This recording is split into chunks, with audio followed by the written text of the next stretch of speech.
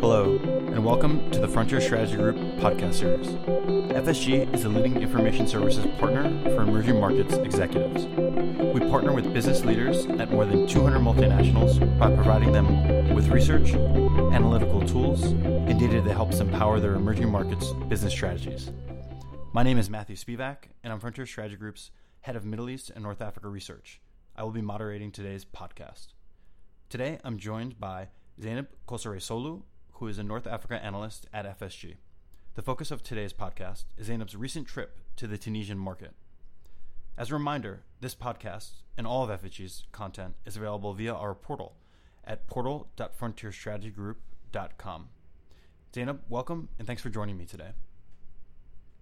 Let's start with what is unfortunately making news headlines right now and could impact Tunisia's outlook for 2015.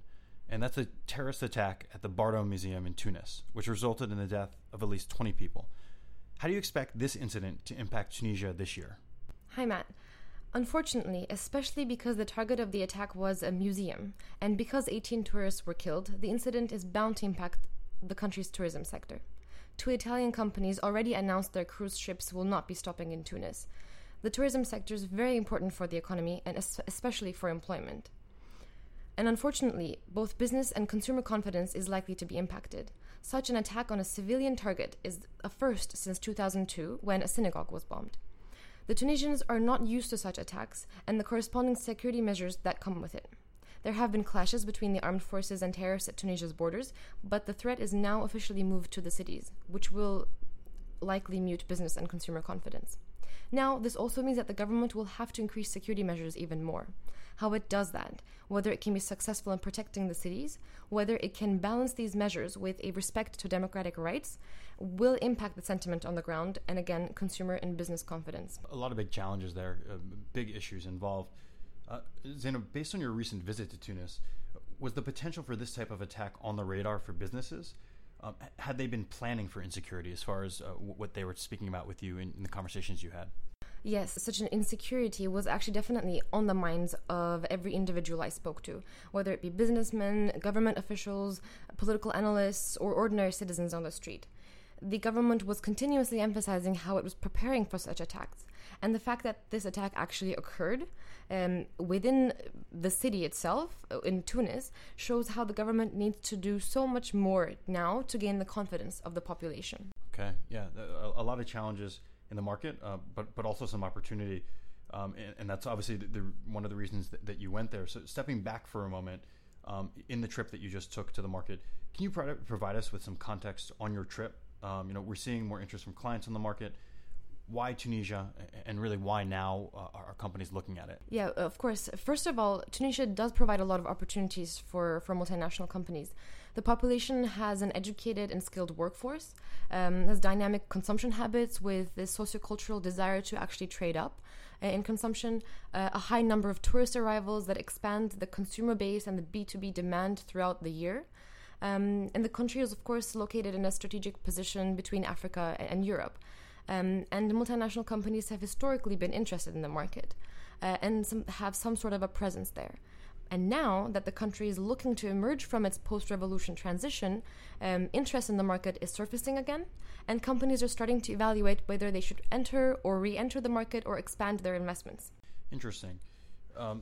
In going to the market, question I have for you is, how did you gather the insights? Who did you meet with? And then also, what was their overall sentiment locally, looking at the market and what might happen over the next year or two? I met with business executives, economists, political analysts, journalists, just trying to get different perspectives on the political and economic outlook, and also the challenges for doing business in the country. And overall, I can say that there was an eagerness to establish stability, both politically and economically. But most people I talked to, including executives, were in a wait-and-see mode, giving the government a couple of months to see how it will deal with the country's main sociopolitical and economic issues. This is a very new government, and everyone is waiting to see how the government will perform. And this recent attack on Bardo Museum, unfortunately, is not going to instill further confidence in local businesses to rapidly increase their expansion, but actually might rather push them to further extend this wait-and-see mode. And alongside these, of course, there were the numerous common concerns alongside insecurity. For example, I repeatedly heard concerns of an increasing cost of living, of slow decision-making by the government, and of course, the continuation of regulatory restrictions for businesses. So definitely a lot of challenges on the ground. A lot of challenges, and it does seem like one thing that's become clear is that the government must play a vital role if Tunisia is going to be able to overcome these obstacles. So a question for you would be, what can foreign companies expect, in regards to government policy in 2015? Mm-hmm. Well, the current government includes parties with different priorities and ideologies, and will have to go through this regular parliamentarian process of decision-making, unlike under Ben Ali, where both multinationals and the population were used to a more centralized decision-making, which was much quicker. Now, the fact that most laws are being actually debated extensively and that there's no single-party government means that new regulations, mainly those that relate to easing the regulatory environment, decreasing taxes, improving the rule of law, etc., will be passed and implemented slowly. And this is a new timeline that we will have to get used to in Tunisia. And also, the government has many issues that take priority over changing some of these regulations that might be restrictive for multinational companies and improving the business environment. And those issues are, for example, organizing and implementing municipal elections, restructuring state institutions, reducing the budget deficit, and again, increasing security. So a lot of priorities for the government in 2015 that don't necessarily include easing the business environment in the first few months. One area of concern that we're hearing from a lot of our clients, but I would say in particular consumer-oriented clients, is the high cost of living in Tunisia. Can you tell us a little bit about what you saw when you visited the market with the current situation, and then also giving us a little bit more context to what that might mean and other influences on the overall economic outlook? Yes, I also heard a lot of concern about the higher cost of living and higher domestic prices when I was in Tunisia. And the prices rose, of course, after the revolution in 2011 and have not returned to those pre-revolution figures of around 3%. The recent rise in the number of Libyans within Tunisia is contributing to increased demand for products within Tunisia and driving up prices. And also because Tunisians are preferring to sell their products in Libya is also leading to lower supply within Tunisia, again driving up prices. And this is one of the factors that is contributing to high inflation. And the second one is the Tunisian dinar's depreciation against the US dollar, which was around 5% since January and is likely to make imports more expensive. And the outlook for inflation is not very positive at the moment. This includes, of course, the prospect for further depreciation of the dinar against the US dollar, but at the same time, the government will eventually have to remove some subsidies on basic goods to rein in its budget deficit. If not this year, then next year, and this will contribute to higher prices eventually in the Tunisian market. And tying this all into the overall macroeconomic outlook that we have on Tunisia, as I said, high inflation is likely to stay for a while. And when we talk about the Tunisian dinar's depreciation against the dollar, we have to acknowledge that it is also appreciating against the euro, which is a trend that we see in many emerging markets at the moment.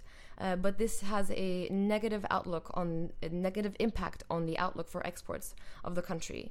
Exports were picking up in the recent months, but 2/3 of Tunisia's exports go to Europe, and a weaker euro will definitely have an impact. And thirdly, we could definitely talk about the budget deficit, which is a major concern for the government. And while it needs to decrease its deficit, which is around 6%, it also needs to continue spending on a few key areas. For example, like we said, it needs to spend on security, but it also needs to maintain social spending to support the population as unemployment is still very high. And it needs to make measures to reduce unemployment, but its current wage bill is so high that the public sector cannot absorb more workers. So this is why the government will have to support the expansion of the private sector if it wishes to reduce unemployment. And this is why we will start to see further opportunities for multinational companies, if not this year, then next, as the government deals with some of its priorities and then moves on to easing the business environment to reduce its unemployment levels. Excellent. Well, a lot to cover there, but I think the main message is, high prices, a budget deficit, high unemployment, difficulties with exports in particular to European trade partners, which, by the way, we've seen in a lot of North African markets. Those are all things that will be challenges for the Tunisian market, and that's clear. So, Zeynep, we've covered a lot in I think a fairly short amount of time during this podcast. I have one last question for you. Given what we've discussed, related to the security situation, the economy, really the overall outlook for Tunisia, what are some suggested actions you could give to senior executives? Really, what can they focus on right now? Mm-hmm. I mean, as difficult as it is, I think we need to step back from the immediate issues that are dominating the headlines and evaluate Tunisia on a long-term basis. And 2015 will be a key year in seeing how this government deals with the many issues that we discussed and whether Tunisia will start to become a more business-friendly environment. Therefore, companies really need to evaluate Tunisia not based on the past few years, but more so on what will happen this year.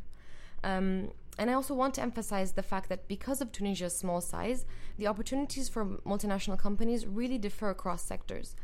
I believe right now is the time to engage in really trying to understand the potential size of the opportunity for your sector, for your company, and make those difficult decisions about your MENA portfolio and where Tunisia fits within that. Having these plans ready for when the capabilities of the Tunisian government and the trajectory of the country become more clear will be very important and useful for you to take the rapid actions that will be needed to be the early movers in the Tunisian market. Zeynep, thank you. As a reminder, you can speak with Zeynep or any of the FSG analysts by simply reaching out via your client services director or directly. You can also access all FSG content on our portal at portal.frontierstrategygroup.com. This concludes our podcast. Until next time, we wish you great outperformance in your emerging markets.